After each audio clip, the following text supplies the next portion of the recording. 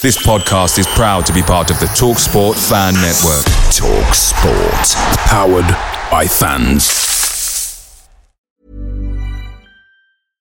Hey, I'm Ryan Reynolds. At Mint Mobile, we like to do the opposite of what Big Wireless does. They charge you a lot, we charge you a little. So naturally, when they announced they'd be raising their prices due to inflation, we decided to deflate our prices due to not hating you. That's right. We're cutting the price of Mint Unlimited from $30 a month to just $15 a month. Give it a try at mintmobile.com/switch. $45 up front for 3 months plus taxes and fees. Promo rate for new customers for limited time. Unlimited more than 40 gigabytes per month. Slows full terms at mintmobile.com. The TalkSport Fan Network is proudly supported by McDelivery, bringing you the food you love. McDelivery brings a top-tier lineup of food right to your door. No matter the result, you'll always be winning with McDelivery. So, the only thing left to say is, you win? Order now on the McDonald's app, and you can also get rewards points delivered too, so that ordering today means some tasty rewards for tomorrow. Only via app at participating restaurants. 18 plus. Rewards registration required. Points only on menu items. Delivery fee and terms apply. See mcdonalds.com.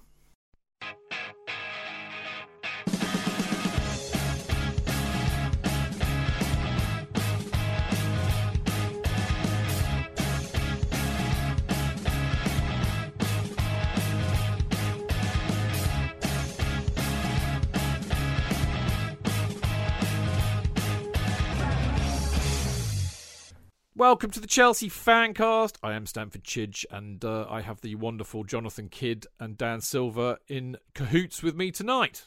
Great to be on the show. Thank you. There you go. Now, we have had so many emails this week. This is almost like a special edition of the post bag, the Chelsea Fancast post bag. So strap yourselves in and enjoy, because there's great subjects as always, great people writing in, and my God, they've absolutely done us proud this week. And the first one is JK from JP McCrate. JP McCrate. Hello, chaps. Greetings and salutations to you. Greetings to you and salutations to you, JP. What a lovely way to be greeted. Happy New Year. Oh, Happy New Year to you. Much love, you and your loved ones. Oh. So the dark days are upon us in our political world, financial, and the place we look to escape reality of the situation. Football is now darkened. No wonder moods are low all around. Our club is in a moment of transition, and a difficult one that is that. There is no sense in becoming nostalgic. There is a sense of togetherness more than ever. We must keep our heads and stick to the mantra, making history, not reliving it. Indeed. There are so many plots and twists in this current ownership that it must be making Amazon Prime bigwigs drooling into their laps, if that rumour is true. The storyline of dribble of the advertisements of the fight to success is already built for them. A team divided, a team fighting for honour, a club fighting for honours. Please, JK, don't sell out and do the voiceover. He would. I'm afraid I would. I would. I need the money. Then again, it could be entertaining. Oh, thank you.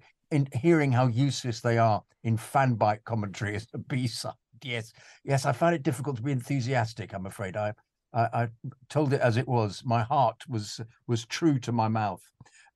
Look, chaps, you're all intellectual, clever chaps. Oh, thank you very much.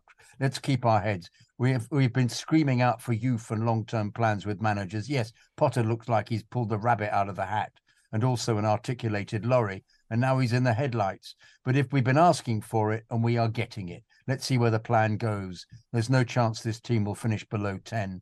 I don't see it. Afraid I don't have a crystal ball to know for sure. This team is not relegation bound. Also, the Premier League is a tough league. Let's face it, it's true. There just isn't a guaranteed win for every big team. Even City, as world's best, lose crazy results. Let's be mindful. I do understand it's hard when your team don't fight for the badge, but I think it will all come the more this young youth bound together. All come this young youth band together. Yeah, bind together, probably anyway. Every team, when you look at Liverpool, City, United, it's written by that, like that, by the way, everybody, had taken a long time to bed in. We have to go through the same thing. So chaps and ladies, probably chapesses, I think, please let's keep our minds, ride out the storm, wear your life support jackets, throw up over the sides, be a lot of throwing up. Love the platform, love you even when I don't agree with you. You're amazing. Up the Chelsea. Well done, JP. That was lovely to hear. It's lovely when you say I love you when I don't agree with you, because I think that's what it's all about. Actually, we don't all have to agree with each other, but we can all debate, which I think is fantastic. So yes, fine mail. There's nothing the Chelsea Fancast likes more than a mass debate. Do you know what? Come on, Chidge. Oh, very good, Dan. Breaking news. I'm sorry, I didn't hear. What did Dan say? Come on, Chidge. Literally. That's Bukaki, isn't it? Anyway, Jonathan. Breaking news on Twitter. Lenny Pidgley, the Lenny Pidgley, has said, "Loving these fan bites. Keep up the good work, sir." Oh, Lenny Pidgley. Oh, sweet. Thank you. How nice. How about that? How lovely. There's a footballer that I've watched who likes my fan. There you go. Now, this is a proper, well, I mean, they're all proper emails, but this is hopefully one that we can come up with some sort of an answer to. It's from the lovely Roy Stennings. I think this, I could be wrong, and he may well correct me if I am, but I think this is the lovely Roy who used to phone up the Love Sport Radio iteration of this show what is now many moons ago. And he was lovely. And I always, it was either in Esher or Epsom, and I would always get it the wrong way round, as I just have. But anyway, Roy, if it is you, Esher. Epshire, yeah. Roy, if it is you, lovely to hear from you, mate. Thank you for writing in. Hi, Chidge, Jonathan, and other esteemed guests. What is happening with Chelsea tickets for members? I'm not a season ticket holder, but I've been a Chelsea member ever since Chelsea started the membership scheme back in the 80s, I think. I've nearly always been able to get tickets for home games when I want them. I just make sure that I'm online when they go on sale. However, this year has been a disaster. Although I'm logged on just before they go on sale, by the time I'm offered the chance to log in, all the tickets are gone. Other than tickets for Westview, for which I will not pay their extortionate prices. Quite right. Sure, the facilities in the Westview concourse are very nice for a football ground, but the views for the match on offer to members in this stand are probably the worst in the stadium. I concur. So far this season, I've tried and failed to get tickets for AC Milan, Wolves, Crystal Palace, Fulham and Southampton. I also failed for Man City, but that was because I didn't have enough loyalty points. The only matches I've been successful for this season is Zagreb and Bournemouth. For the last two home games to have gone on sale, I was logged in 15 minutes after the tickets went on sale for Fulham. They'd all gone. And I was logged in 9 minutes after the tickets went on sale for Southampton. But again, all the tickets are gone, other than the Westview, of course. To compare it to last season, my friend Neil Oliff and I attended a lot of home games and even built up enough loyalty points to have been able to go to both cup finals. This season, we are not hopeful of being able to attend any more home games. What is going on? Why are the tickets going so quickly? I guess Westview has played a part in this, and there may be less tickets available to members now. It's so bad at the moment, it makes you question just what is the point of a membership anymore. It was never like this under Roman or Ken Bates. I know I probably should have aimed this email at the Chelsea Supporters Trust, but thought the best Chelsea and football podcast may be able to shed some light on the issue as to what is going on. I'm sure I'm not the only listener who is frustrated with this. Thanking you in advance. Kindest regards and keep the blue flag flying high, Roy Stennings. Well, Roy, I'm very touched by your praise of the Fancast, and as it happens, you've got two Chelsea Supporters Trust board members here, and the chairman is actually listening live, so we might be able to give you an answer.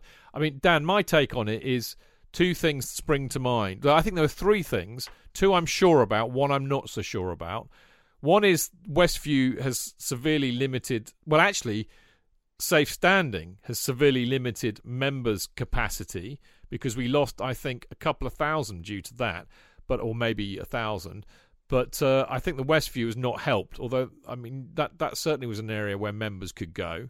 So I think those two things have been an issue. But I wonder if the new ticketing site, the way that they're doing that now, is contributing as well. And by the way, and you know this, I know, Dan, but this is we have so many complaints about this, don't we, on the Trust this season. People, particularly away, people who've been managing to get away tickets for years can't get them. It seems very random. Nobody seems to understand what's going on, which is why I think there may be something to do with the new ticketing system. But shed some light on it, please, and hopefully Mark will have answered my question too.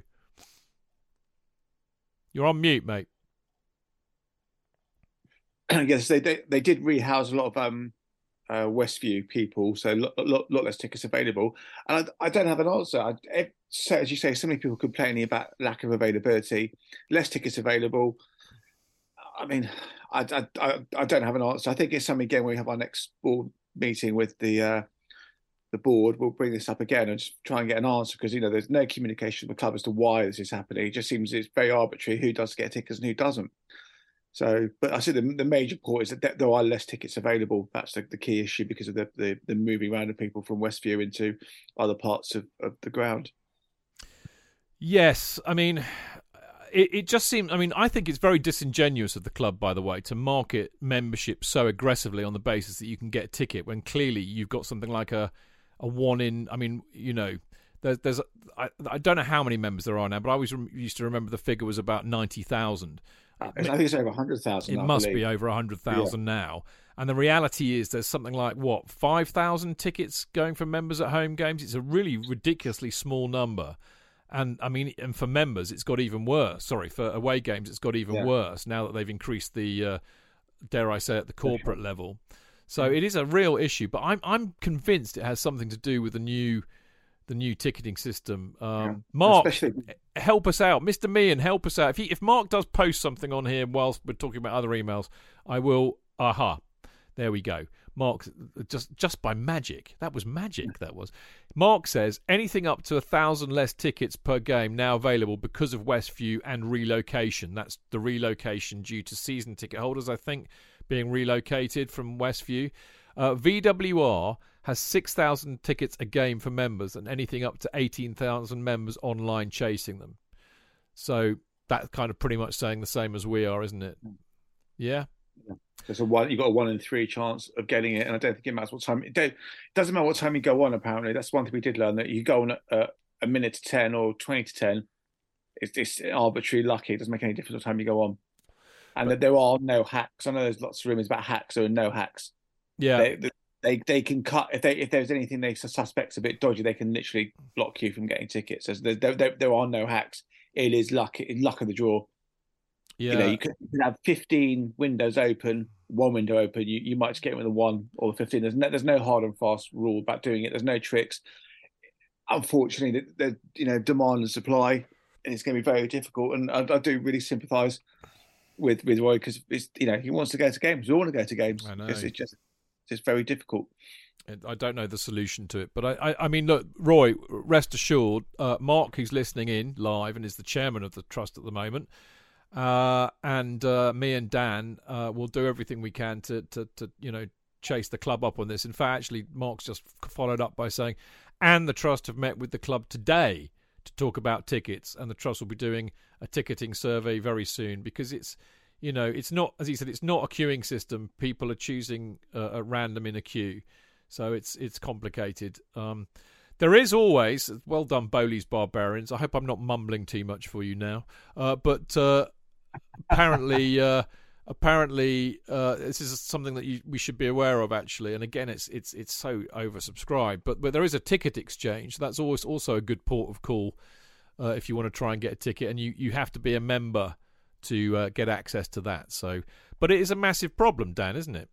Massive problem, yeah, because we're still, even though we're having a bad season, there's still huge demand. Nothing a relegation can't cure. Yeah, exactly. I think Premier League football, whether you're a long-term Chelsea fan, you just want to come up with one game, it's huge demand. But I will say, Roy, listen, if you, I don't know where he lives, but if he's got a trip planned and he wants to give us one of us a shout, we might be able to get him tickets anyway, because we always know people who can't go on. So if he does want to get tickets, just to maybe pick a game, let us know if he's coming down from distance. We'll do our best to try and find him tickets. Sorry, I'm just blocking somebody on Twitter. Prick. Sorry, I missed that. Can you say that again? No, I was basically saying, I don't know where Roy comes down from, but if he hasn't got tickets, he's picked a weekend to come down to the game, just let us know. We can see if we can source some tickets, because generally speaking, we know enough people who may not be going, who might be able to, give them a ticket. So keep in touch. Yeah, you're now going to be more in demand and oversubscribed than the bloody ticket office, mate. But it's a kind thought, and we do what we can. We can, but we can never promise. We're not a ticket exchange, but. There we go. Sorry, I got distracted by Twitter then, but somebody was writing errant nonsense and it just completely threw me. Sorry, Dan. I apologise for being so rude. JK, Hugh Jameson. Hugh Jameson. Chidge, JK and guests. Before I start, I want to say how wonderfully the Fancast spoke and reminisced about Luca last Friday. On a tough day for us all, regaling stories and memories was a fitting tribute. Yeah, Dean did wonderfully, Dean Mears, and Tony was terrific, and everybody was terrific on it. They did really well. Yeah, well done. I've been thinking about writing this email for a while now. In the depths of despair we currently find ourselves in, I figure now is as good time as any. There's been lots of Potter noise about on social media and even on this podcast. Is he the right man for the job? Look what Tuchel did with this lot of players.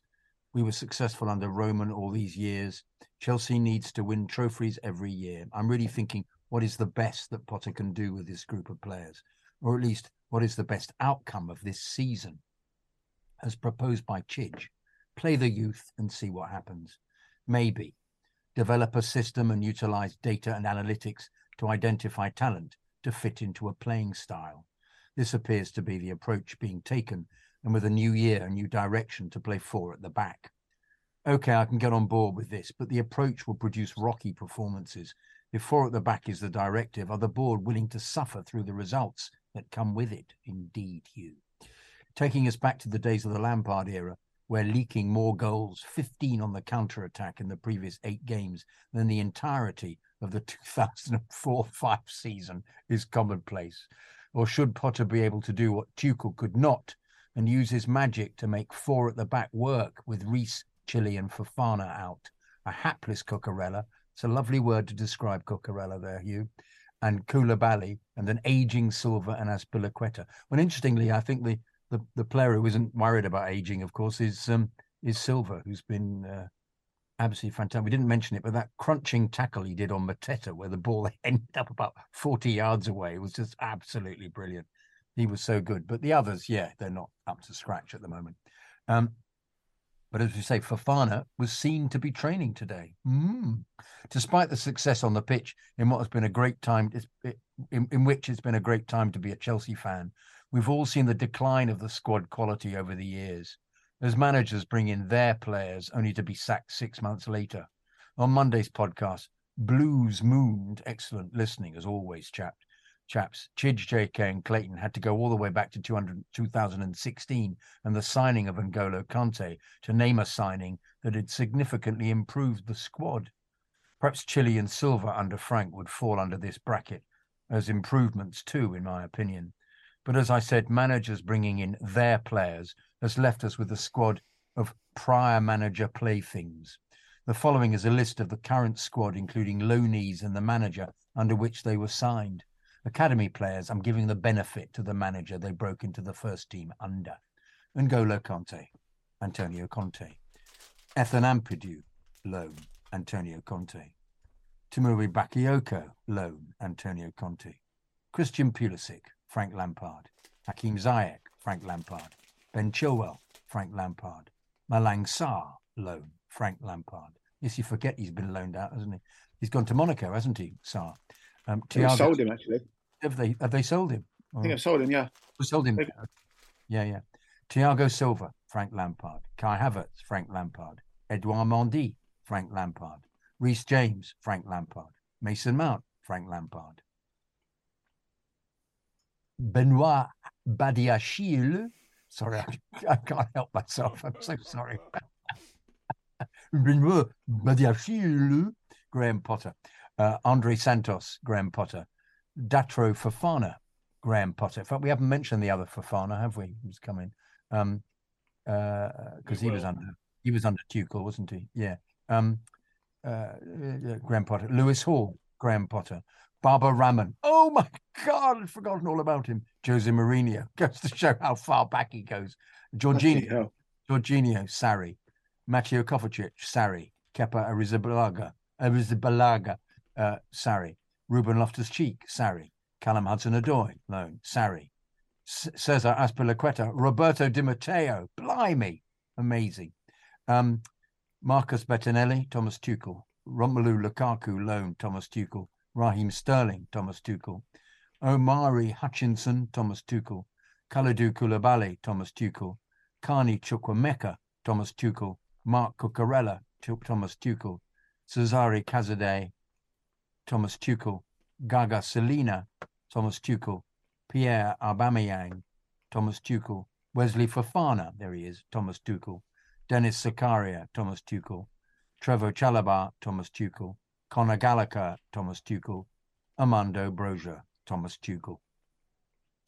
As a side, note players like Barkley, Drinkwater, Zappa Costa, and Emerson, Antonio Conte, Batshuayi, Gus Hiddink, blimey, Werner, Frank Lampard, Kennedy and Zuma, Jose Mourinho, who have had varying degrees of impact on the Chelsea first team in recent years, have all finally been moved on. That is a squad made up of 7 managers. This is really good stuff, isn't it, actually? Brilliant. Isn't it, from Hugh? Really good stuff. Really, really good. This is a squad made up of 7 managers. We have pass it sideways Sarri ball. We have do not worry about defending Lampard ball. We have can't score for shit Tuchel ball. Do we expect immediate success with an amalgamation of Sarri, Lampard, Tuchel, Potter ball? So I repeat the question. What's the best that Potter can do with this bunch of players? Players that for the most part are on big money and seem totally disinterested in playing for the badge. Players with no fight left in them. Pulisic, Ziyech, though Ziyech played well. Jorginho, yeah, and he plays well. Alba, yeah.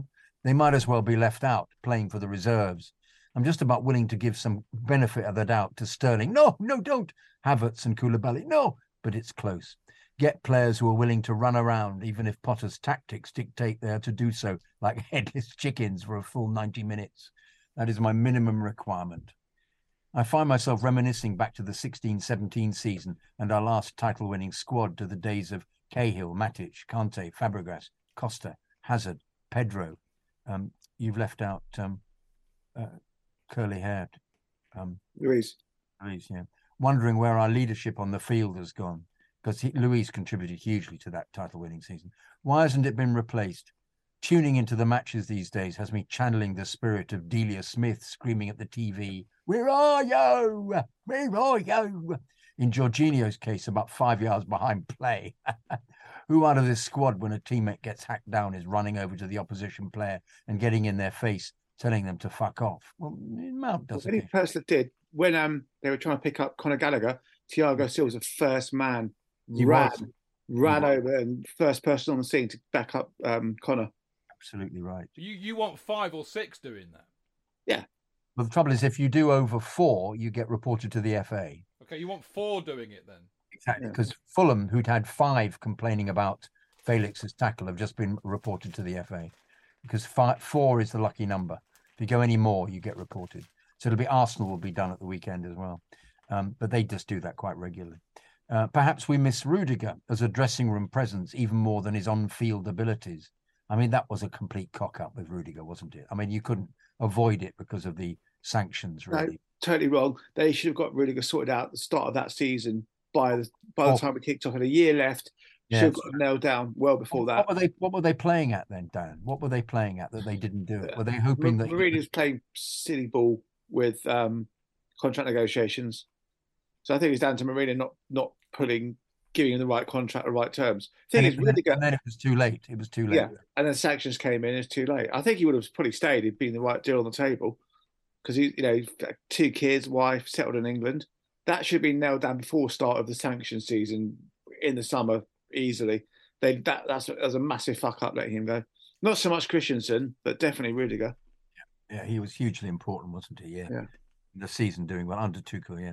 And I do hope that it's because he cared as well, actually. That's what's so fantastic about Rudiger that I loved, was that something would happen. You could see him really fretting if something was going wrong, which is, you don't see that a lot from him. Definitely. Carrying on. I do hope that as part of the process in signing these data-driven talents, well expressed, we're putting a strong emphasis and consideration towards mentality and hunger to play for this wonderful club of ours. Thanks for all you do. It really does feel like I'm right there with you in the stands, cheering on the lads, whether rain or fine. Keep the blue flag flying high and up the Chelsea. Well done, Hugh. Very good indeed. Yeah, good email. Well Utterly brilliant, wasn't it? The analysis was superb. Yeah. Hugh, thank you so much. Really appreciate it, that email. That's good enough to put on the website, actually, I think you should. I might ask him if I can. Yeah. Okie dokie. Next one is from Anthony Grizzos. Good day, lads. Because he is from Portsmouth.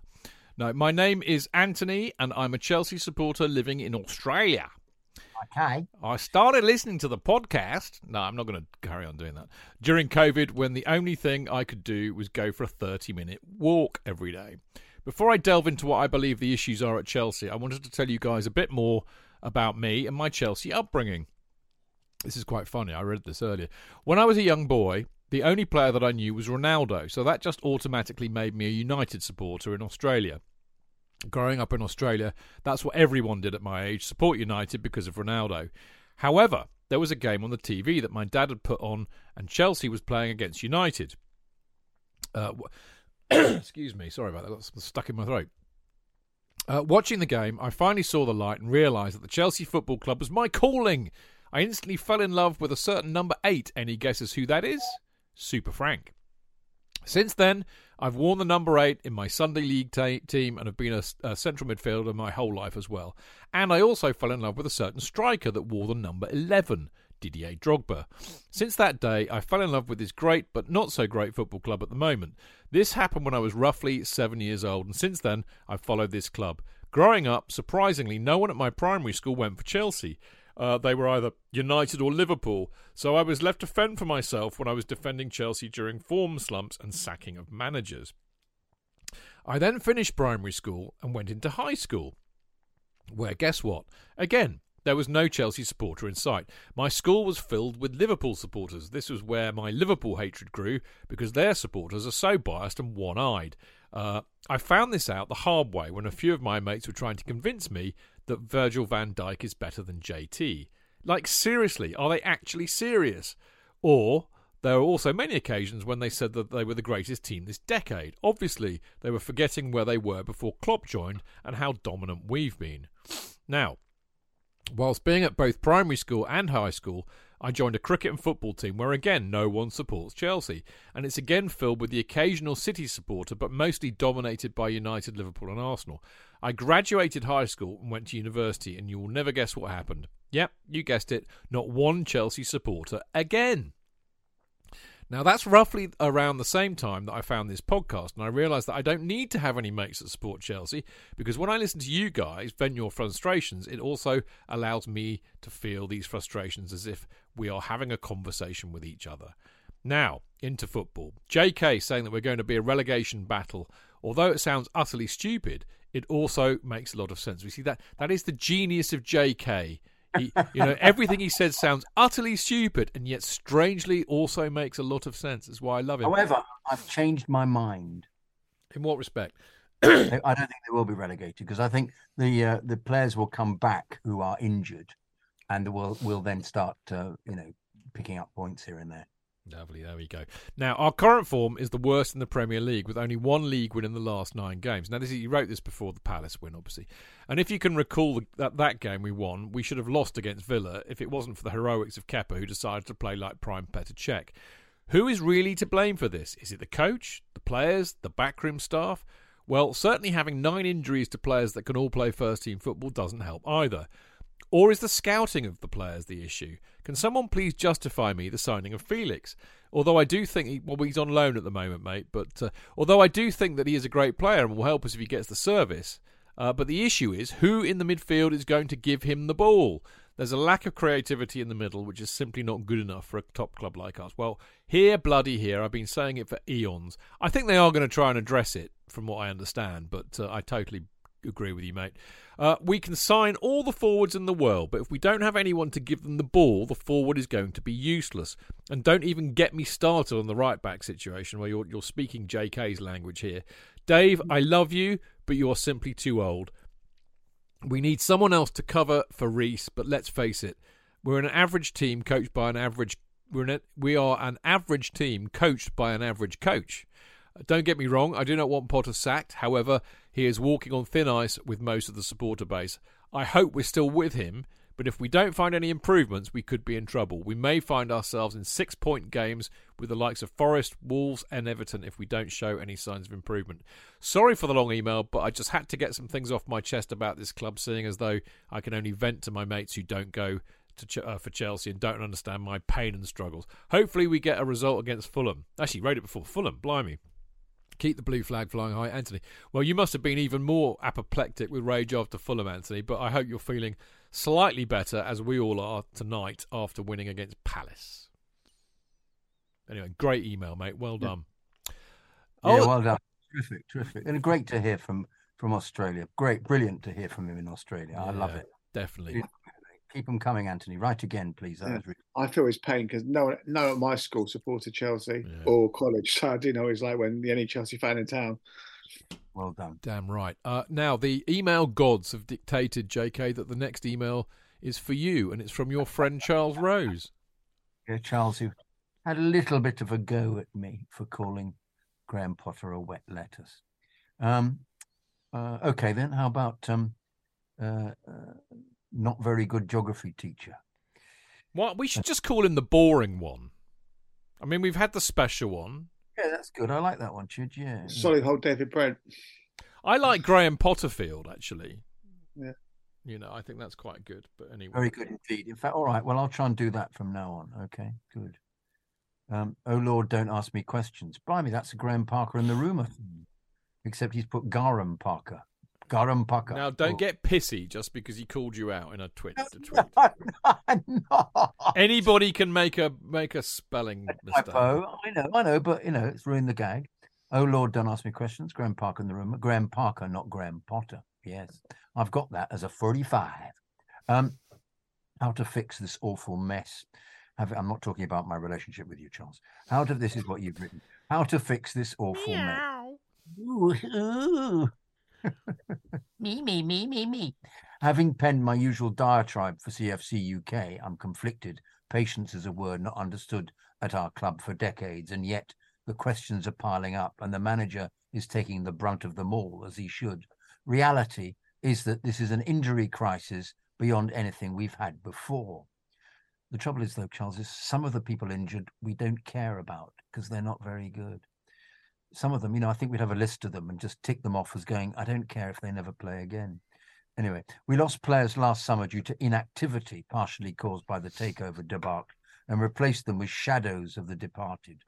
Rudy for Koulibaly. Koulibaly for Rudy, surely. We've made ridiculous. I think it's my fault, this, so don't stop digging him out on it. It's not digging him out. I'm just pronouncing it as I'm seeing it. It says ridiculous signings at laughable prices, Cucurella, and dumb business that sooner or later will lead us into the FFP trap set by UEFA. We are already under scrutiny. And in fact, Charles, I think that was a rogue tweet by somebody who said UEFA are very interested and are looking at things in great depth because they're not mugs, this lot, and they will already have worked all of this out. So fret not. I don't think there is an FFP trap here. There isn't. No, indeed. We're well under limits. Absolutely. And also we'll sell a few players in the summer, so that make it. With the changing of all the personnel, I suspect even the medical staff have been disrupted, and thus the injury crisis is probably worse than needed. It is thus the perfect storm. My point is, I stand by giving GP time. There's no point in changing the manager at this stage unless we really need to a bounce to avoid, mention it quietly, relegation. And even then, that would set us back massively. Consolidate, write this season off, hope that next year we can regroup with a sensible squad of Potteresque players, and then get back to some normality. This combined with a renewed focus on the ground and the reset of the business model means Chelsea will be box office for all the wrong reasons for some time to come. Best to you all, Charles. I agree with Charles completely, but as I say, it doesn't mean I can't take the mickey out of the manager. But the more information we're getting, and the more that I feel the tension lessened by these purchases, I have to say. But even though I prophesied this would happen in October, if you remember, I do. Yes, I said that they would buy at least 5 players because that fitted the business model, and they would be all upgrades on versions we've got. And I, as I said, I think they will start selling people in the summer, and all the people that we've pointed as being surplus to requirements. So it is possible to change one's view. I'm more and more beginning to get it and seeing what is required, and so I'm less doom and gloom. But I think if we'd lost yesterday and we lost against Liverpool and Fulham, it's still not over yet. We could lose against Liverpool and Fulham, and they'd still then be worries about entering the relegation fight. But I foresee there being too many players coming back in who are good, who will settle us all down. And I think yesterday was an example of them making more effort. I think the dilemma we've been having is this spiral of lacking of activity and the ball being passed backwards, which was making them look easily beaten by anybody. But we're not out of it yet. But I think it's less likely for me now that they're going to be relegated. But it's still, all it needs is, say, 3 losses in a row, and we'd be right down amongst the dead men. So, but yes, that's a very sensible letter from Charles, as you would expect. Former chairman of the Chelsea pitch owners, of course, is our friend Charles. There we go. Dan, you want to chip in? Yeah, I said before in the podcast. It's a very different Chelsea now, and I don't think there's any danger we're going to get relegated. I don't think we're going to go anywhere near top 4. I don't think we get anywhere near relegation. I think there's 4 or 5 appalling teams below us, and we'll pick up more than enough points to be safe. I mean, we might even arse it into the Europa Conference League, because the one thing we haven't won. Yeah, we need to win that, don't we? Yeah. I mean, I think we'll end up somewhere 7th, maybe. I think we'll put a bit of run together. Key players back. That's the thing. Key players back. Reece, Chile, etc. We'll be fine. It's just going to be with the Ennis Horribilis of the season, and we'll just end up, hopefully City will win the league, kind of Arsenal winning it, and we'll crack on next year, and hopefully brand new squad, all the arseholes out. This will be a Graham Potter squad, not a 7-manager squad. Well, we've never won the championship either, so, there's always a silver lining. Right, Richard Willicombe. What? 46 games, all the podcast of the, the vloggers will piss off because there's no value watching Chelsea. Mate, I tell you, I said to Matt, my mate Matt, last night, if we get relegated, I will go to every away game by hook or by crook. I will absolutely go potty for it. Anyway, obviously, I clearly, for avoidance of doubt, I do not want Chelsea to get relegated, just to make that clear. Right, Richard Willicombe, Dear Chidge and the Gang. There's a band. Oh, no, that was Cool and the Gang. Right, long-time listener, first-time caller. Before I go on, I just wanted to let you know how much we as Chelsea fans appreciate the great work you all do with the show. Long may it continue. Well, thanks, Richard. That's really very, very kind. The trophy-winning machine Chelsea we have known and loved for the past 20 years died the day Putin rolled his tanks into Ukraine. Whether we like it or not, we are at the biggest crossroads in this club's 118-year history. The current squad is split into 2. One half of the players couldn't give a monkey's fart about the club. The fans, that wonderful blue shirt, that special badge. The only thing they care about is their wage packet. I'm not going to name the players, but they aren't all pre-Yank owners' purchases. The other half are young, hungry, and want to prove themselves. They are at an elite club, so bloody give them a go. The season is fucked. A complete write-off, where we will deem success on not going into May still working out how many points we need to stay up. Is Potter the answer? In my opinion, no fucking way. Can he turn it around? Who knows, but whether we like it or not, he's in charge of our club. As Chelsea fans, we've no choice but to back him, get behind the players and the tactics he picks and support the team. No one individual is bigger than any club, but he can help himself by not picking the same overpaid mercenaries who play like Maradona and Pele rolled into one in the World Cup, and then like Dave Mitchell when they come home and put on a blue shirt. They are the cancer of the club, and they need to be removed before it spreads. We've invested in young, hungry talent. Someone in the club's hierarchy has obviously looked at and made a sound business decision to invest millions on teenagers, so let them show what they can do.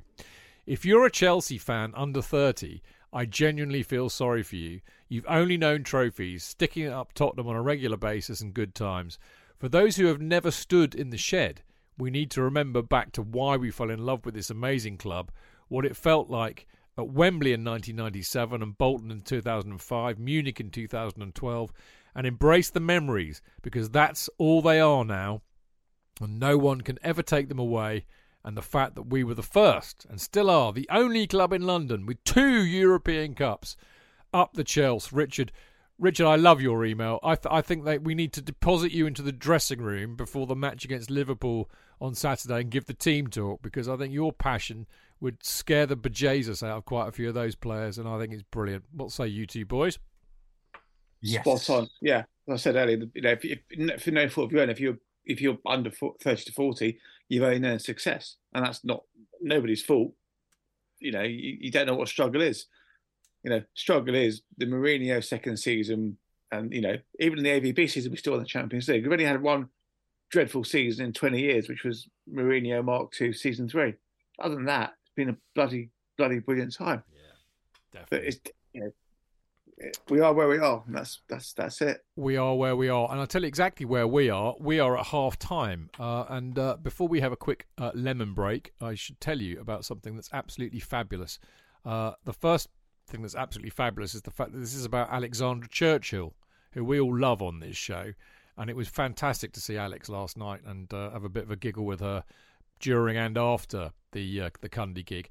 But in her day job, Alex is a fine military historian, and she's got a company called Istoria Travel, Istoria Travel. And as you may know, we went off on a big jolly with Alex to do a Chelsea Fancast First World War tour, centred around a lot of the football, the football battalion basically, but a lot of Chelsea players who fought in the First World War, and it was brilliant. Anyway, there is a reprise of that this summer. And it's this July, 3 nights in France and Belgium, lots of beer and chocolate, perfect for beginners or people who've been before, and there's scope to add stops for family members. So in other words, if you've got a relative who died in the First World War that's kind of in the area, then they will research it and take you to the grave and tell you all about it. It's absolutely brilliant. I mean, me and Tony had so much fun. I regret I cannot go this year because I'm already booked for something else. But they do them every year. So if you're interested in a bit of history, if you've got relatives who fought in the First World War and died there, and you're more interested in that and you want to go. I mean, I also drank that weekend more than I've ever drunk before. It was ridiculous how drunk I got. So it's great fun as well. And there'll be good people there. So there we go. Well, it's easy to find, www.historiatravel.org, or follow them at historiatravel on Twitter. And there you go. Now, Alex, funny enough, will be on the show on Friday. So no doubt she can spend a little bit of time talking about it far more coherently than me. Right, we will be back very soon. Cheech. JK, in all the years you've been following Chelsea, you hardly ever miss a match, home or away. But how would you feel if you couldn't be there and it's not on TV? Oh, Cheech, I'd be bereft, inconsolable. The thought of missing my beloved Blue Boys live. It's all too much. I know, JK, I know. It's all a bit too much, isn't it? Yes. Well, panic not. NordVPN have come to the rescue. They have? Yep, NordVPN allows us to watch any match, even if it's not on live TV here. They do? Yeah, they do. With just one click, they switch your virtual location to a country which is showing the match, and they act as your cyber bodyguard whilst online, protecting your personal data and sensitive info like card details and passwords. Oh, wow, great. But yeah, I bet that'll cost me a fortune. Actually, JK, it's only the price of a cup of coffee per month, and you can use your account across 6 devices. It's a bargain, JK, and best of all, no more tears for you. Oh, thank you, NordVPN. I'm so happy. I could cry.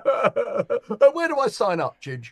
Well, to get the best discount off your NordVPN plan, go to nordvpn.com/Chelsea Fancast.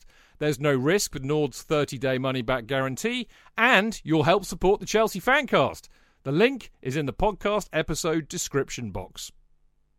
Away days are great, but there's nothing quite like playing at home. The same goes for McDonald's. Maximise your home ground advantage with McDelivery. You in? Order now on the McDonald's app. At participating restaurants, 18 plus, serving times, delivery fee and terms apply. See mcdonalds.com.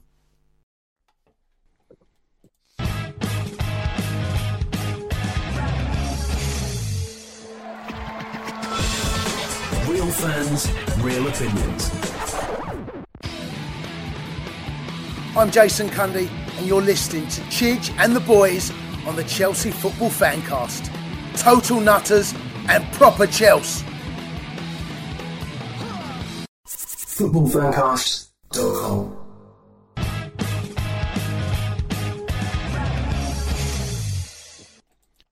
Welcome back. This is the Chelsea Fancast, part 2 of In Off the Post. The kind of little show we do when we've got so many emails we just don't know what to do with them apart from read them out. And that's exactly what we're going to do now. I have the absolutely lovely Jonathan Kidd with me and the equally lovely Dan Silver. Hello, Chidge. Lovely to see you. I know, it's been so long, isn't it? It's incredible. How are you? You've grown a beard. I know. It's the show's been that long tonight. We've got an email from one of our favourite people in the world again, a reprise from last week. Ryan Woolf. The Woolf. Itza. Can we call him Itza? No. Okay. Thank you for your kind words on my email the other night. Again, writing to share my thoughts around the current situation and to explain why, as supporters, we need to take a step back and think, which is what I've done, Brian. I think you'll notice my evolution as this version of the podcast has been evolving. The first step in fixing a problem is acknowledging one exists. And I don't think the larger Chelsea community knows what it is. Are any of the listeners familiar with the film Moneyball? It details the trials of Major League Baseball's Oakland Athletics and their general manager, Billy Beane, as he seeks to remain competitive at a financially strapped team. The most famous scene, which I've linked here for Chidge to share if desired, but I'll read it out, everybody. https:// www.youtube.com/watch?V = P capital W small g small y _ RIMAG. You have to read. RL. Be careful how you type that in. Are you sure? It looks like a little dot to me. You're right. It's an L. Chidge is right. It's an L. I've got it wrong. Shall I start again? No, I won't. No, I wasn't going to. Don't worry. Don't worry. I was giving a rhetorical no. Involves Billy and his team trying to identify how to replace 3-star players leaving on a free, players whom he cannot afford to re-sign. His scouting team thinks on a grounded scale, focusing on developing new players within their academy, signing budget free agents and hoping they will one day become as good as what they've lost. I'm terribly sorry, that's terrible English. As those they've lost, Brian, please. Because it's worked before. They want to continue on the same path they've been, even though it will lead to the same results. Brad Pitt, who portrays Billy Beane, has had enough. He calls out the room. Oh, no, that's good. He calls out the room to ask everyone there what they think the problem is. Varying answers are given, all of them wrong. The problem, Billy says, is all an unfair game. There are rich teams, poor teams, more junk, and then the Oakland Athletics. He realizes that setting out on the same path will accomplish the same results, if they're even that lucky. If they do not change the way the Oakland A's think about operating, they will die. They simply cannot continue on as usual. Without doubt, that conversation has also happened in most PL boardrooms over the past 15 years. Think Brentford. And elements of it are happening at Chelsea because despite a wildly superior amount of resources, we've reached a fork in the road. We need to grasp what the problem is before we can speak to how to fix it. And the problem is this. For 20 years, we were a Russian's hobby. We were the richest club in the country. We had a very short-term approach that yielded some fantastic memories and results and trophies. But the game has changed. The owner is new. We are no longer the richest club, and the way we operated, which was already starting to fail us, will no longer yield the same success as it once did. Like Billy, we cannot do business as usual. We have to think differently. If we don't do that, we will continue to fall off and eventually fail. Potter is not the problem. A group of players is not the problem. A rash of injuries is not the problem. Are these all areas of concern and worth speaking about? Yes. But these are all symptoms of the larger problem. Fixing one will not solve the overarching problem from which they derive. There are no guarantees in solving problems. The Clearlake way is not guaranteed to be the right way or the only way. But it is a new way. New ways. New ways take time, and they do require validation, which admittedly we aren't getting with our current form. The 2002 Oakland Athletics started with 20 wins, 26 losses. There were loud calls for Bean to be fired as general manager and the experiment scrapped. Ownership instead stuck with him and the plan. Top performers who started the season poorly gradually returned to top levels. Shrewd signings paid off. They finished the season with 103 wins, 59 losses, the best record in club history. The A's approach has been adopted by every club, nullifying their effectiveness, but succeeding even more at other clubs. One of those is the LA Dodgers, who in just a few short seasons have become the most dominant team in the league by balancing an intelligent approach with a bevy of resources. I think most of you know that's where Todd Boehly's experience comes from. Be well, everyone. Stay away from Twitter. R.I.P. Vialli. Brian Wolf. I think what's happening is I think it's a lovely email. It's a lovely email. But what's slowly happening is that I think more and more people, even in a week, I actually think it's possible, are coming round to the idea of what the club is doing, because I think they're slowly but surely beginning to understand it. Other than die-hard Potter out people who want success every week, I think those who are discerning and can understand what the club are doing, I think particularly buffeted by these signings, because I think this has been an important thing. I think if nobody had been signed and Potter had gone on with everybody thinking, what on earth is this man doing? I think there would have been mutiny. But I think now we've had the signings and people more and more, this kind of Brian's kind of proselytizing and philosophy is being philosophy of the club. He's just telling us what it is being shared. I think it's obvious that people are coming round much more to the idea. And lovely email as always. He writes beautifully, and it's quite a joy. Do you want the YouTube address again? No, Jonathan. No.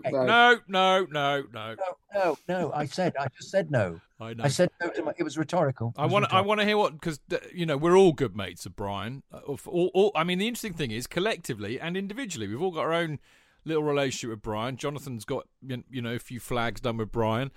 I've known Brian for donkeys and the same, and Dan knows him for different reasons. So it's quite a lovely perspective. What do you think of our good mates email, Dan?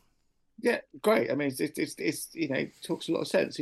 Dodgers under Boehly, they're always there or thereabouts in the World Series. They always do really well. So it's worked, and it's taken time. It's not. This is never going to be a quick fix, as people seem to realise. This is not FIFA. It's not Football Manager. It's real life.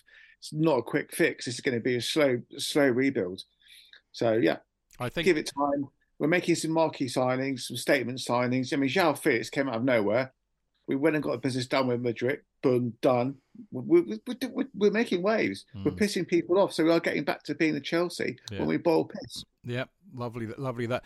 I mean, look, my own reflection on it is, I come with a psychotherapist's view in some respects, but I think we do live in a world now where people want instant fixes. It's quite common in society now, and it's not realistic because life does not work like that, as Dan said. And I would say, actually, if anything's going on, and pick up Jonathan's point about some people wanting him out now and wanting us to win every game. Well, we all want to win every game, and others being a bit more patient. I would say it is a classic eternal conflict between the intellect and the emotions. And if you're driven by your intellect, then you will be more considered like Brian is. And if you're driven by your emotions, you won't be. What if you're a combination of the two? Then you would be a well-balanced individual. Oh, thank God. So not me and you then in that case. But definitely Brian. All right. This is from Jeff Jones. He says, evening all. Evening all. Jeff Jones who played cricket for England. I don't know. Maybe. Do let us know, Jeff. Anyway, he says, evening all. Type this out after the Fulham debacle. And I'm sending it after listening to the first 30 minutes of the preview show. I thought there was no way we could end up in a relegation fight. But the stats don't lie. I tell you, JK, we started something here. We're going to be probably rather embarrassed by this in weeks to come. Anyway, because nobody was believing us. They're all saying, you're all stupid. You can't. What rubbish that is. And they're all now writing and saying, we thought about it. And actually, you might have a point. Anyway, I thought there's no way. I've changed my mind. I know, so have I. I know. We're just so contrary. I thought there's no way we could end up in a relegation fight, but the stats don't lie. We're in relegation form, and it's not over the course of 4 or 5 matches. 1 win in our last 10 league matches. Potter won't see out the season because Clearlake can't afford for us to be relegated. It would be a disaster. As much as I want a long-term plan and don't want to overact like Arsenal supporters did when Arteta was struggling, Arteta wasn't struggling this much. Pep didn't struggle this much. Klopp didn't struggle this much. It was too much too soon for Potter. I want him to succeed and I want him to be given time, but they won't have a choice come the end of February when we're 16th or 17th in the table. I was waiting to send this email after we lose to Palace on Sunday. Hopefully I've sent it in error. Hopefully you're reading it after a win. Jeff J. at Atlanta, Georgia, USA. Well, Jeff, as you now know, we are reading it after a win, Dan. You're on mute, mate. Difference between Pep and Klopp is they had stellar careers before they came to Liverpool and Man City. And yes, they did. Pep first season got with the Deadwood. I think Klopp did he come 6th in his first season? He came in mid-season when they sacked Brenda. He might have been 8th. And I mean, also Klopp bought great players like Benteke.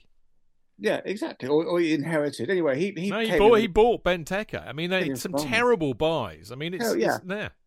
But I think Klopp had got Dortmund to Champions League final. Yeah. Pep, obviously, his history speaks. So these two were elite managers when they came over. Klopp's first season finished 8th. Took him 3 years to win the league. They won the Champions League. They lost the Europa League final. Took him a bit of time.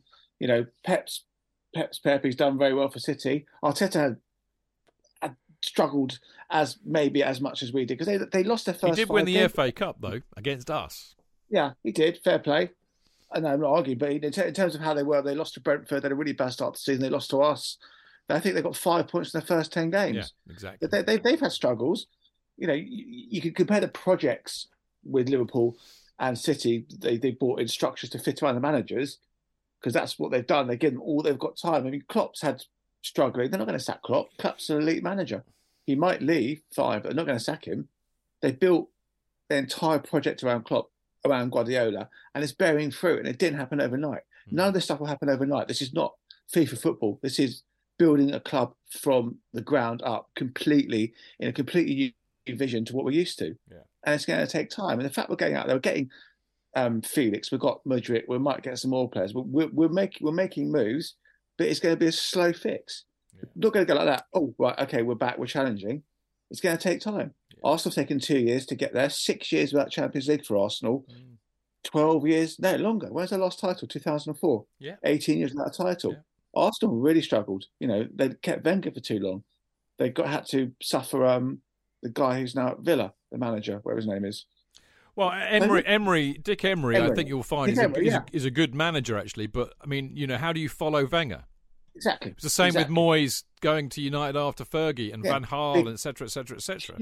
Well, this is not a quick fix. It's a slow process, but I think we're making with all the tightness with FFP and so on and so forth, I think there's no regulations. We'd be going out spunking money left, right, and centre, spending 500 million quid to expedite it. This is a slow process.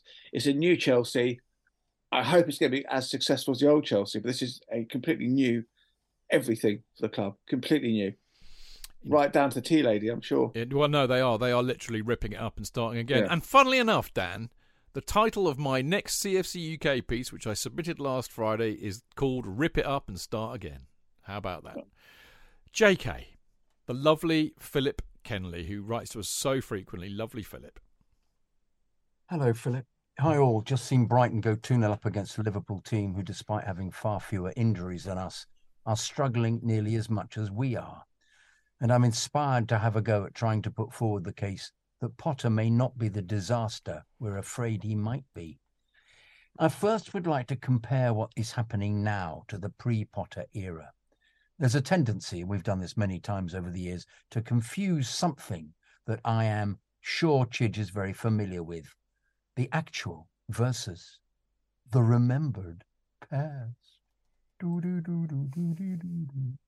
When we think of Tuchel, I'm guessing all our minds go back to one of our greatest nights in Porto, and also quite possibly to his bubbly persona and general feistiness. What we choose to ignore is that for over a season after that, what we watched on the pitch was almost entirely crap. There were some notable outstanding performances versus Liverpool and the joy of beating Spurs 4 times. Oh, how I'd take that right now. And what you missed out as well, Philip, is the wonderful performance against Real Madrid. But really, the truth is that almost all the rest was unmitigated tedium. This is from the man we talk of now as one of the best managers in the world. I put it to you that what happened under Potter quite possibly could have had happened if TT was still in charge. Things looked like they were going that way. I put it to you that what has continued under Potter may show that it was not in any way TT's fault that we were going backwards. That was entirely due to the terrible toxic mix of a disastrous transfer policy and a debilitating injury list. Maybe Potter being hard, and maybe his inability to turn around this particularly overladen tanker is the proof of this. Maybe he is also potentially a top-class manager with an impossible job, in the short term, at least. That's my main point. The other things to consider are all well known. Is it Potter's fault we signed a well-known surly bit of trouble called Aubameyang? I don't think he's been particularly surly. Is it Potter's fault that Havertz can't make a good decision to save his life? That's true. That moment versus Fulham at 1-1 when he had Mount running unopposed into the Fulham half, or even the option of passing the ball to Felix, who was running through in similar space, but then just ran with the ball to the sideline and lost it, was utterly unbelievably crap. He's put an exclamation mark and a question mark, but I agree that was dreadful. I do agree with you. Absolutely shit, wasn't it? Yeah. Is it Potter's fault that Fofana, James Chilwell and Kante have not played since he took over? Is it his fault that Koulibaly is a donkey? And Cucurella, is it his fault that he's a poodle, that he's a small rat? No, that's what Alex said. Maybe it is. And that's unfair. And Pulisic and Ziyech. But Ziyech played quite well yesterday. You see, is it his fault there is now a bloated squad with, one imagines, a ton, spelled beautifully, T-O-N-N-E, of them wanting to leave? That can't help. 2 years ago, I took great pleasure in watching clips of Arsenal fan TV and watching their supporters absolutely castigate and abuse Arteta. Now look at him. Maybe we just need to calm down, accept that what is going on this season can never happen again. I'm not sure about that. And look forward to a bright future with a shitload of young talent waiting, for young talent waiting to develop into a great squad. Discuss. Thanks and best wishes, Philip Kenley. Another fine one. They're all fun. They're so fine. We've got such fine emails, such fine writers. As I keep saying, we should just get them to write and just talk about them and not bother with the show, you know? That's what we're doing, isn't it? That's true. That's exactly what we're doing. No, it was a great email. And I think, Philip, you know, if you've heard the latest Chelsea Fancast, you'll know that we are. I think you know, Dan hasn't been on for a while, but JK and I have been somewhat aerated in the last few weeks. We've been I've listened. Changing like the fucking wind. But I think, Jake, it's actually, do you know what? It's here's the thing.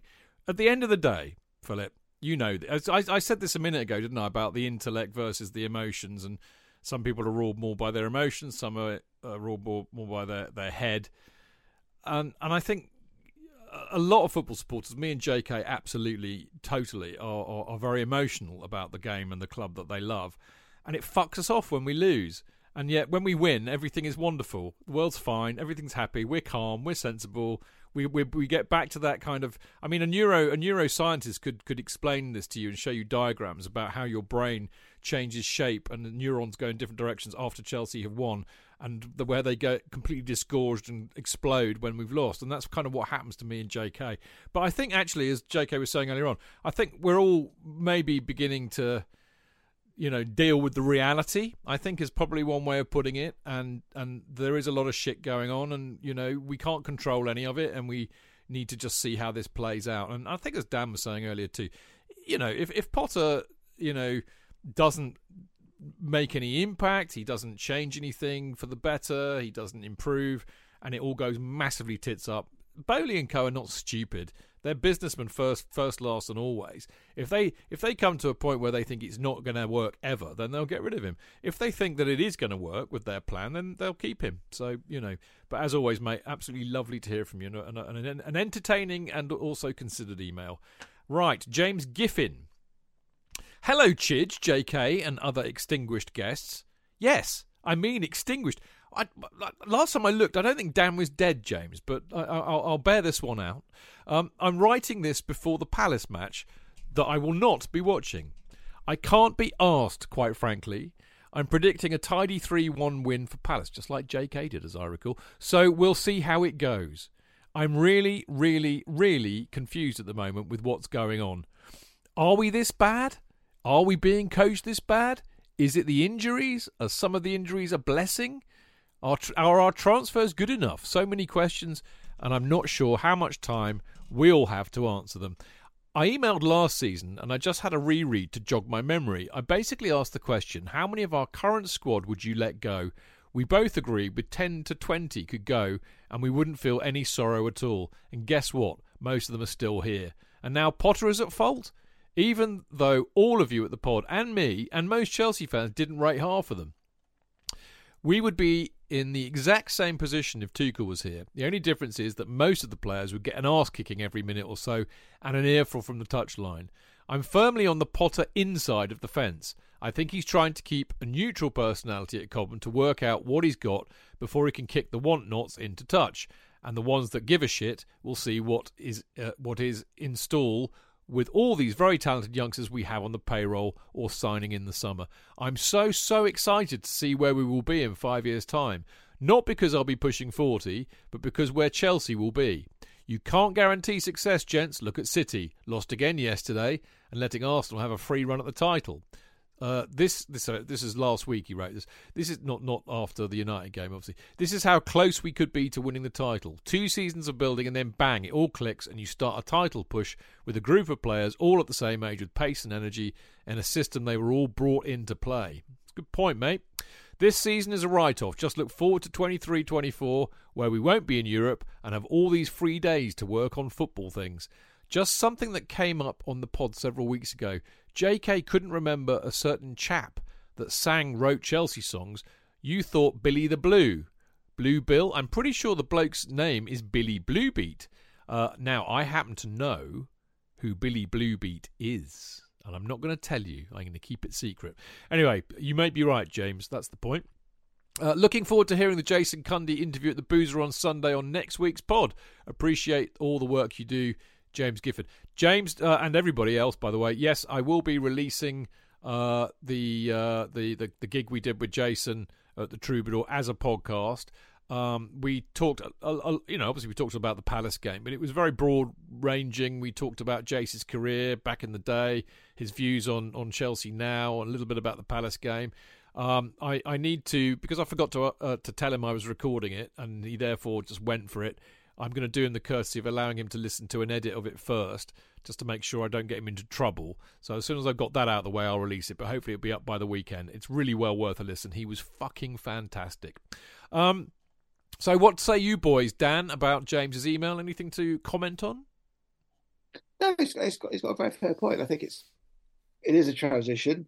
It is a building, and as I said earlier on the podcast, we'll see where we are in 12 months' time. And if Potter's shitting the bed and we're 10th, he's gone. This is his time to build, to see who he wants, who he doesn't want. A good. I don't think there's any major tournaments in the summer. Good pre-season. Get all these young, fit, hungry players who will run through walls for him, who give a shit, not the wankers who don't give a shit. And then we'll see where we are. Yeah. He's a good coach. Get them playing well. We'll see where we are. I know full well, 12 months' time, if we're doing well, top four challenging, Potter will be here. If we're 6th, 7th, or it's a repeat of this season with the new players, he's gone. Yeah. Stuff the project. We've just got to be patient for the next 6 months and see where we are at the start of the season, because there'll be plenty more ins and outs. I'm sure it's going to be a completely different looking team. We're going to address the right back situation. We're going to get some decent midfielders in who are better than what we've got. And we see where we are. We absolutely see where we are. I could never give up on Chelsea. I get the frustration. Sometimes, oh Christ, this is hard watch, like the Arsenal game before the World Cup. That was a really tough game to watch. But then we don't have a divine right to win stuff, let alone win games or win trophies. We keep going. I put on my Instagram with my friend, welcome to the next episode of Glutton for Punishment. Because that's what it is at the moment. But we'll be fine. We'll turn it around. We'll be back. We're Chelsea. It's what we do. Totally right, mate. Couldn't agree more. JK? I think it'll be sooner than 5 years. I think it'll. I think we can expect the beginning of next season it to be really exciting, actually, because I think the rest of this season, if the injuries come back and the new players that they bought all coalesce in some way, I think we're going to have some very interesting games at the Bridge and away. I just think it's going to be interesting. So I haven't actually given up this season being an interesting season. Indeed. That would be great, isn't it? Having talked about relegation at 1 week, and the next week we're going to start beating people. Didn't think we were going to beat them. It's just because I'm excited by the players he's buying. I'll be honest with you. But that's what I prophesied would happen anyway, wasn't it? Really. So, yeah. Hey up. Can I read read the next one about my namesake? So written by my namesake. Has Chidge gone? No, I'm nodding in agreement. Who are you? I didn't realise you were nodding. I thought you'd turned yourself off. You thought I'd nodded off, didn't you? But I hate to say it, Chidge. I thought you were nodding because you were asleep. No, yes. Only you do that on the Chelsea Fancast. I'm happy to admit it. I'm happy. And when it gets to about 4.5 hours in, just think what the listeners are doing, mate. God, yeah. Yeah, well, they've gone away and had a kip and come back. Probably. Right. It is Craig Kidd, in fact. This is a lovely, touching email. I'm glad you're reading this one. Namesake, but it's Kidd with an I. So we are related, Craig, because as a relative told me, somebody put a Y in it just to be posh, they said. And they were, funny enough, they were from Birmingham. No, they weren't. They were from Belfast.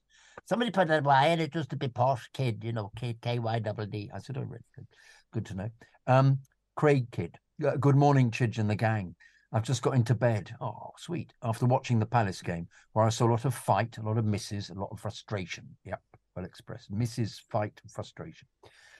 Well, I'm happy we got the 3 points. Dismayed at the fact at one point we all had 11 players in our half. Yes, that's right. We looked to be holding on for dear life. Yeah. I kept thinking, is there anybody up at all? No, there aren't. We've got 11 players just in the penalty area. Are we Brighton in disguise? That's exactly what I was thinking at the time as well, Craig. Because I was thinking, is this how he did it when we were at Brighton? Just all defended in a kind of unbelievably, not even a narrow block, and all on top of each other block. Anyway, I have a personal update. This is the first time I've sent an email in since the 30th of April, 2019. Where have you been, Craig? Pull your finger out, mate. In that email, I explained about my son, Harrison Kidd, what a great name, who at that time had been given a great prognosis in his fight with leukemia. 15 months after that prognosis, we found out that his form of leukemia was chemo resistance. And had been lurking around for the whole 15 months. And was being kept at bay by the nightly chemo tablets he was taking. Our only chance of finally beating this was for him to have a bone marrow transplant. Fast forward 2 and a bit years of chemo radiation a 9-week hospital stay, and bone marrow tests every 3 months, I can finally confirm we got the news we've been waiting for. He's beaten it, and the chance of relapse now is as close to 0% as possible. Fan-fucking-tastic, Craig. I thought it rather poignant that in a week where we lost one of the Chelsea greats to this cowardly disease, we might have needed a win over the big C word. So as of January the 19th this year, my son has finally beat it. That's a win. Thanks for being a massive source of entertainment and distraction for me while I've been alongside my son for the last 5 years. It helped me more than you'll ever know. I'm getting a bit tearful now. I've been a listener for about 8 years now, and here's to the next 8. Keep up the great work, and thanks for indulging me with this long email. Long live Luca, keep the blue flag flying high. Craig, kid from Oxford, but lives in Sydney. Oh, mate, well done. Well, excellent. Well, great. Such a sweet mail. Yeah, I mean, Craig, mate, you can tell. I mean, we're very moved by that email, but also absolutely chuffed for you and your son. That is the most incredible news. And I tell you what, mate, you know, all the nonsense we talk about football for hours and hours and hours every week, you know, you realise what a load of old hogwash nonsense it is when you read an email like that, because that is what's more important. So I'm just so chuffed for you. But you're right. On the other hand, you know, you need this nonsense in your life, really, when you're struggling with really difficult things. So I'm truly humbled that we have somehow helped you get through all of that. And if you ever make it over to England, I presume you probably do occasionally. If you've got your roots here, for God's sake, come to a game, find us, and we will buy you lots and lots and lots of pints of Guinness at the very least. And hopefully, maybe in a few years, you bring your son over as well, and we'll do the same. So there you go. Craig, if you're a member of that, there's a kid page on Facebook where anybody called Kid, or apparently some people are interloping, are called Kidder and Kiddo, Italy, and some strange variations on it. But it would be nice to see you on there. But yeah, I'd love to meet up if you come over, because that's such a fabulous story. Yeah, wow. It is brilliant. Well done, mate. Good for you, and good luck in the future.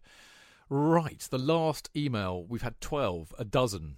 We've had the dirty dozen.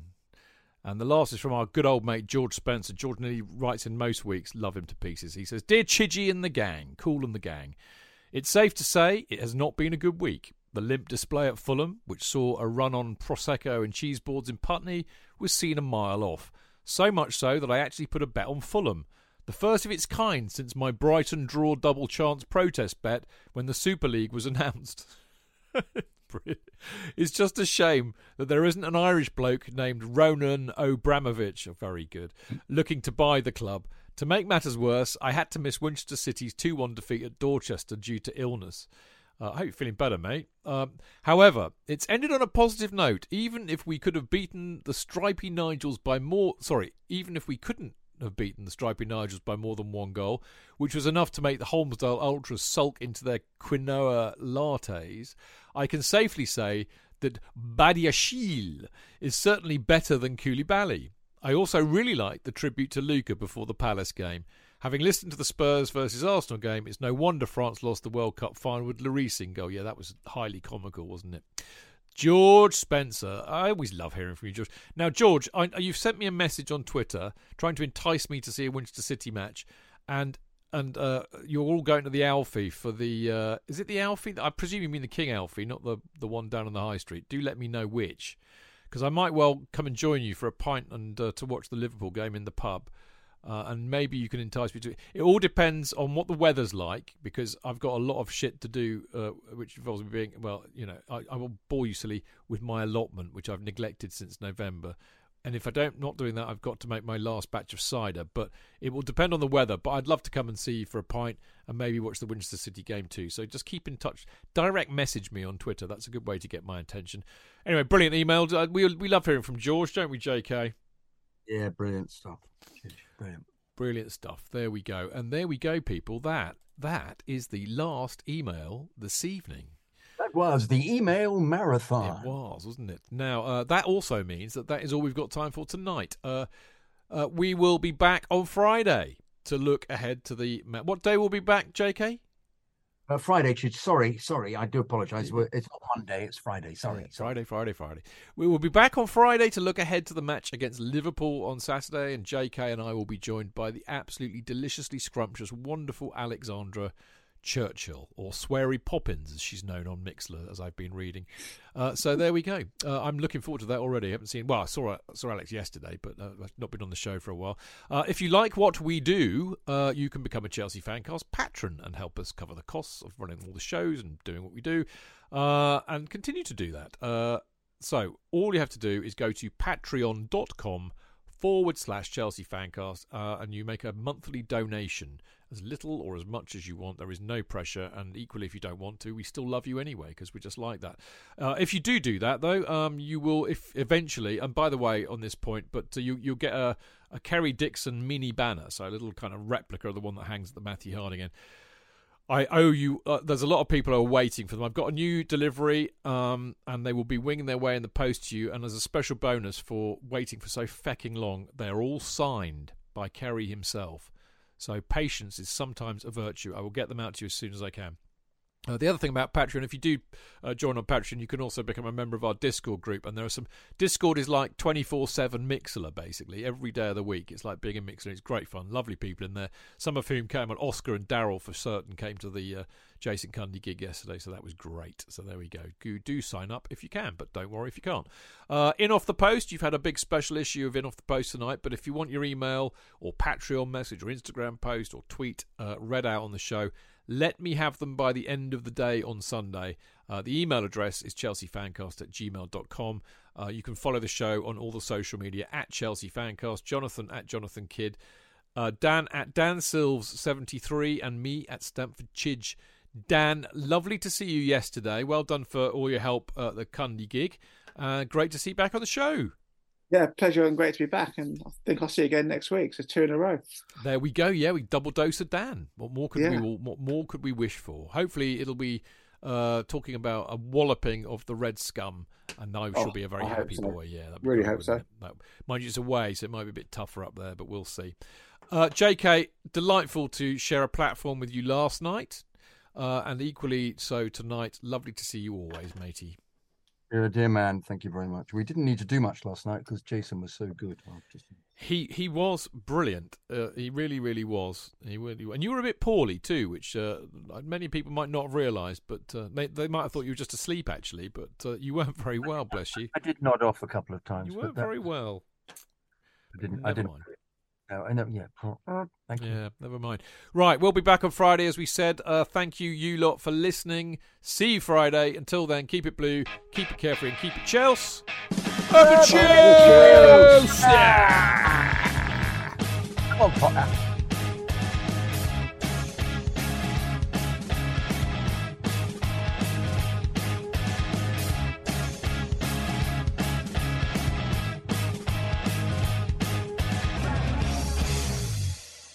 It's the 90th minute.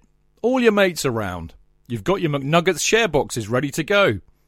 Your mates already got booked for double dipping, and you steal the last nugget, snatching all 3 points. Perfect. Order McDelivery now on the McDonald's app. You in? At participating restaurants, 18 plus, serving times, delivery fee and terms apply. See mcdonalds.com. This Mother's Day, treat mom to healthy, glowing skin with Osea's limited edition skincare sets. Osea has been making clean, seaweed-infused products for nearly 30 years. Their advanced eye care duo brightens and firms skin around your eyes, while the Golden Glow Body Trio nourishes and smooths skin all over. Go to OSEAMalibu.com and use code MOM for 10% off your first order site-wide.